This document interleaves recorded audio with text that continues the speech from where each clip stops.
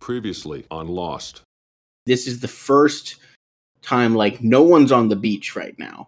Our beach camp is gone. Definitely a different show now. Hurley lets slip that he's had a cabin encounter too. Yeah, Locke and Ben's ears both kind of perk up at that. So who else is off the island? Like, let's get to that right away. And instead we get these four new characters who I would say two complete fuckers. One just hapless sad sack, and one guy who I'd love to hang out with. Him trying to sell it, I suppose Lance Reddick can, but it's just like, Naomi, we're pairing you with 4 piece of shit losers. Eventually, after Ben tries to kill Charlotte, Locke is going to kill him, and that's when he pulls out all of his information, gives everyone's full name, and he says he has a man on their boat.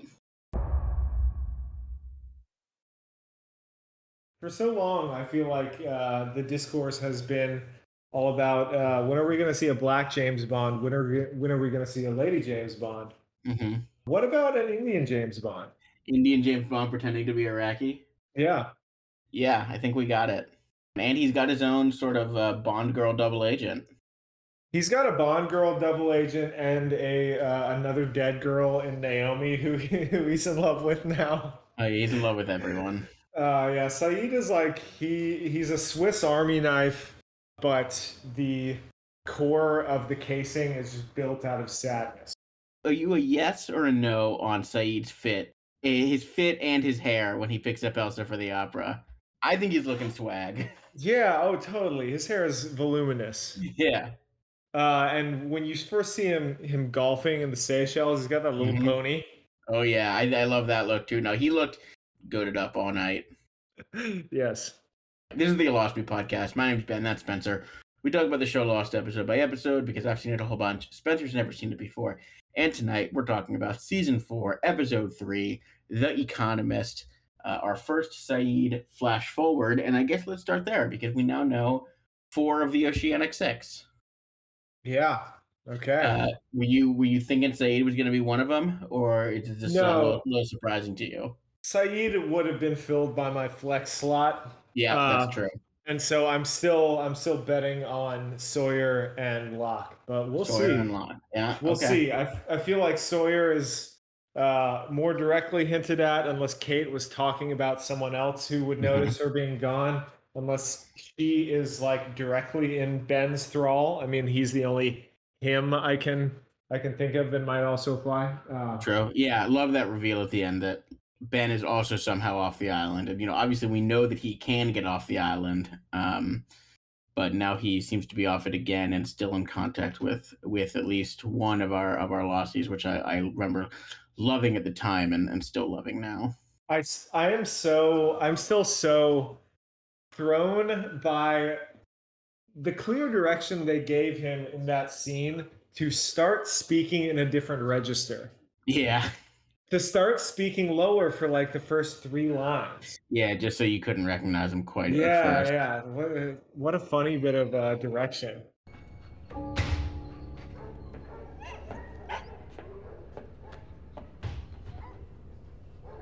Take your shirt off.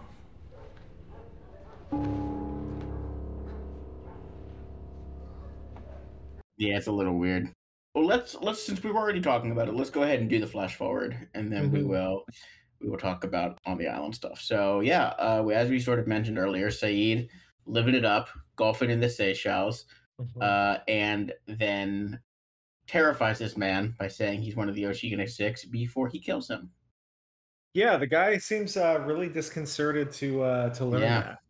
Well, I don't think this is giving you any sort of no spoiler. Mr. Avellino, we never find out his backstory or anything, but for whatever reason, he clearly he must know about the island if he knows that he should be scared of someone in the Oceanic 6, and then he gets murked. So bye-bye. Bye-bye, Mr. Avellino. You were very nasty to Ben. I wonder if Saeed golfed before this or if he had just taken it up on the island. I feel like probably not. I feel like he was first just, in the army and then was doing whatever like vagabond lifestyle he had after he was in the Republican Guard. So Let me just Google Iraq golf course. so then the next time we see Saeed, he is now in Berlin. Pretty admirable job of turning Hawaii into Berlin. Yeah, seriously. And he sits down with this girl, and they flirt. And eventually, after they flirt and make a dinner date, he walks out, says he's made contact, and the real baller move of throwing the cell phone in the trash. Yeah, wiping off his hands on a little bit of snow as well. No, I feel like Naveen Andrews was really cooking in this episode. Like he had something to do other than to cry or just stand there in a tank top. And I mean, eventually he got to cry, but I feel like he was really cooking in this one. Skipping, but I love when Jack tells the pilot, "Oh, he's a torturer," and it's just like he doesn't just say interrogator. No, it's like, come on, let the guy infer about the shitty part. Just interrogator. That's a job description.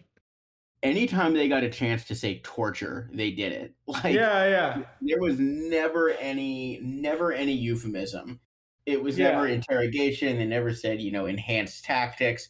None of that. It was just there's literally the scene in season 2 when Ben, then known as Henry Gale, is in the cell in the hatch, and Saeed walks in, and he literally just goes, "My name is Saeed Jarrah, and I am your torturer."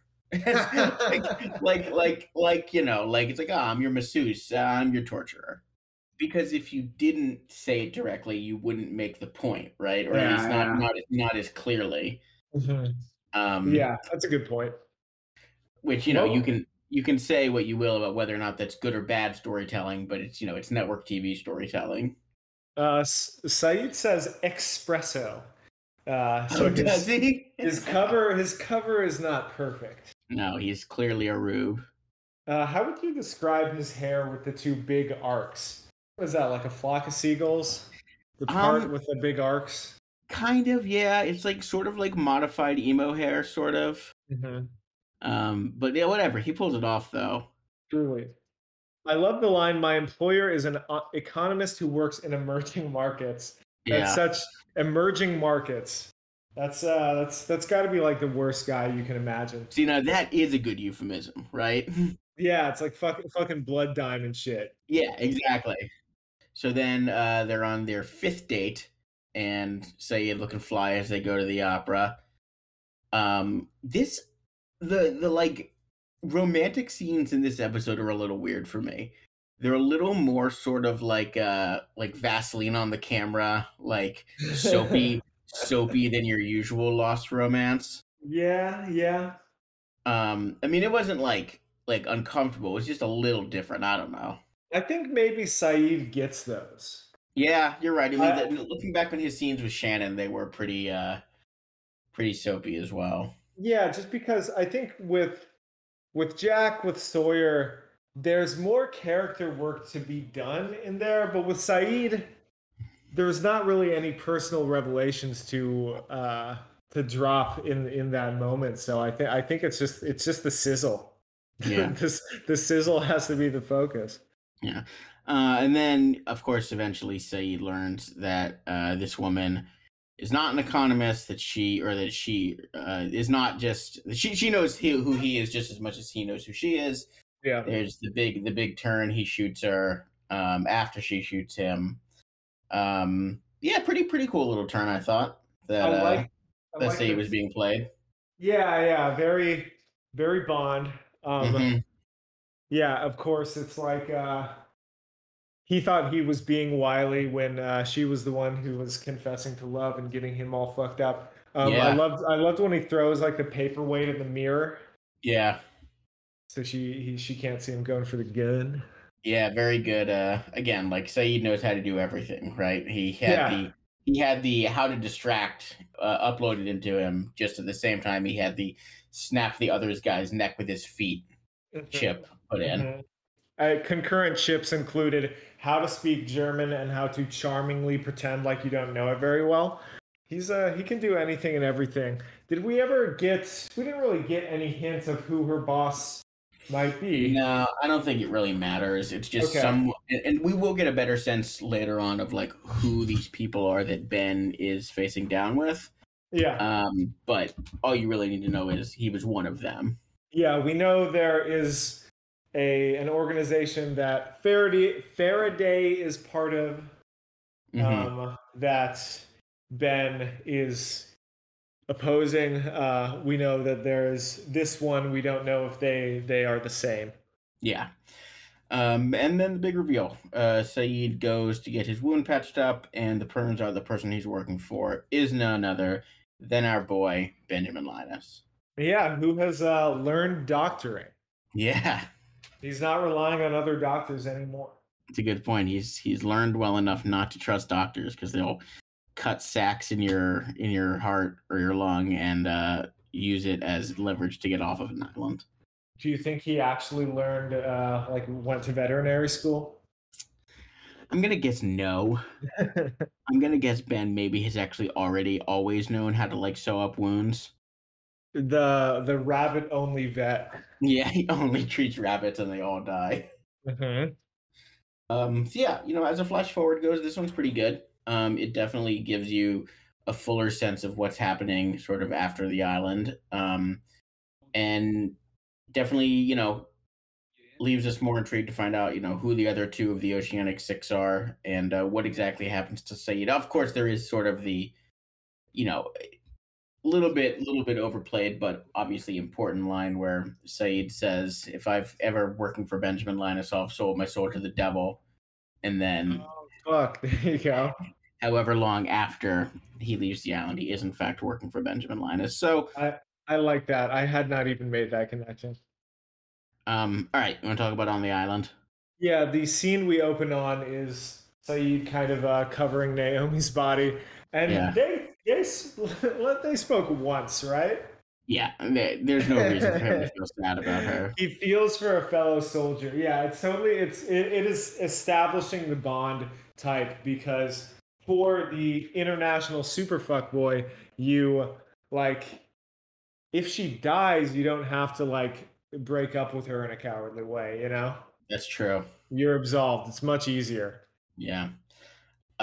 Meanwhile, Locke can't find the cabin, but he does find the ash circle. So yeah, he's just reaching down, touching the kitty litter, licking it. So I don't know. I mean, what do you think about that? Is the cabin moving? Does it only appear sometimes? What do you make of the cabin? It's definitely a Kubrickian liminal space. It's definitely a Twin Peaks lodge. Yeah, it will only appear to the right person at the right time when it wants to, for sure. Let's talk a little bit about Daniel and his experiments. Because, the whole idea of time has been something that's sort of been skirted at for Lost. The whole show, this idea of there being something fucked up with time. And now we have for the first time a direct reference to it in that the digital clock on his tripod and the digital clock on his rocket that gets shot to him from the freighter have a difference of 31 minutes. Which, as he puts, is not good. Not good, but also from our perspective, not that long. No, that's what I was thinking too. It's not 30 years. Yeah, I was thinking the same thing, right? Like, and I will kind of give it to Lost that maybe being a little bit more, I was going to say realistic, but a little bit lower stakes actually makes it a little more intriguing because it's like, oh, the clock said this clock says it's 1987. It'd be like, oh, okay, that's fucking stupid. But like, oh, 30 minutes. It's like, what the fuck could be causing that? I think honestly, if Lost was entirely pre-planned, there might have been more room for a larger scale time fuckery. But I think too much has happened to suggest a concurrence. Like, we had the recurrence this episode of the whole did the Red Sox win? Yep. Thing. But it's still fun to see Faraday like poking around, figuring this shit out in real time. Yeah. Well, so that's actually a good place to go too. So we get a little more from all four of our our new friends. Faraday, clearly, absent-minded professor. Uh, I love what we get from Lapidus more in this episode. He just rules. Like I think if there were one guy on Lost who passes the have a beer with him test, I think it's probably Lapidus. Yeah, Lapidus for president. Yeah, man. Um, Miles continues to be an asshole. Yeah, they trade him away pretty quickly. It's pretty funny. Yeah. Don't really get as much of Charlotte, I guess. Yeah, it's fun to see Hurley refer to Miles as another Sawyer. Yeah. We got another one. Yeah, that's a great line. What's he call him? Tubby, I think. Yeah. Seeing Hurley play a part in a lock scheme, I think that was honestly the biggest surprise, the biggest twist this one, because that feels very new. Yeah, he clearly has cast his lot in with Locke, and he believes him, and he believes Charlie that like these people are bad, and we have to do whatever we can do to stop them. Yeah, can we go through real quick and rehash what were the exact steps to so many of the Losties going with Locke? Like, what's their proof as they see it? I mean, so for Hurley and Claire, it's clearly just Charlie said this. Yeah. For Sawyer, it's as he said to Kate that he's not interested really in leaving. Nothing waiting for him back there. Yeah, and I think Sawyer is a little more paranoid and like risk averse. I can believe it there. Yeah. For the rest of them, for the red shirts that went with them, I would say that it's just they listened to what Locke said and they listened to what Jack said and they trusted Locke. And if we're gonna like dig into the psyches of characters who have literally no character, I mean, probably the fact that Hurley said that he trusts that he's going to go with Locke. I think Hurley's probably a pretty influential person in the camp. Yeah, by now, sure. Like if Hurley trusts you, then that's probably a good enough for a lot of people. Yeah, and I suppose Jack has been back to speechifying for a few episodes and like nominally forgiven for being an other for a while, but surely not all the way back. That's a good point, right? Jack was gone from the camp for almost all of season 3. Yeah. So yeah, I think I buy it. Like I remember when I was watching this again, watching this first episode of this season, there were more people that went with him than I remembered. I remembered it being just a very small group, and it is still pretty small, but like there are more red shirts than I remembered who went with him. But I can buy it. Yeah, it's still kind of surprising to see how unbalanced it is, but pretty interesting. Yeah, there's like, I think the whole direct split among the survivors. It's I remember hoping for something like that as early as season 1. So in a sense, it's been a long time coming, but it's interesting to see how. They really do seem to identify categorically very quickly as just straight up different teams. Yeah, it's a good point. It's they went from being one group of Losties to two very quickly and with a very like stark division. Yeah, and it's interesting too to see. Wasn't it last episode that Ben Linus gets to work on Sawyer about like what could you even be expecting back home? Mm-hmm. I really love the line this episode between Kate and Sawyer.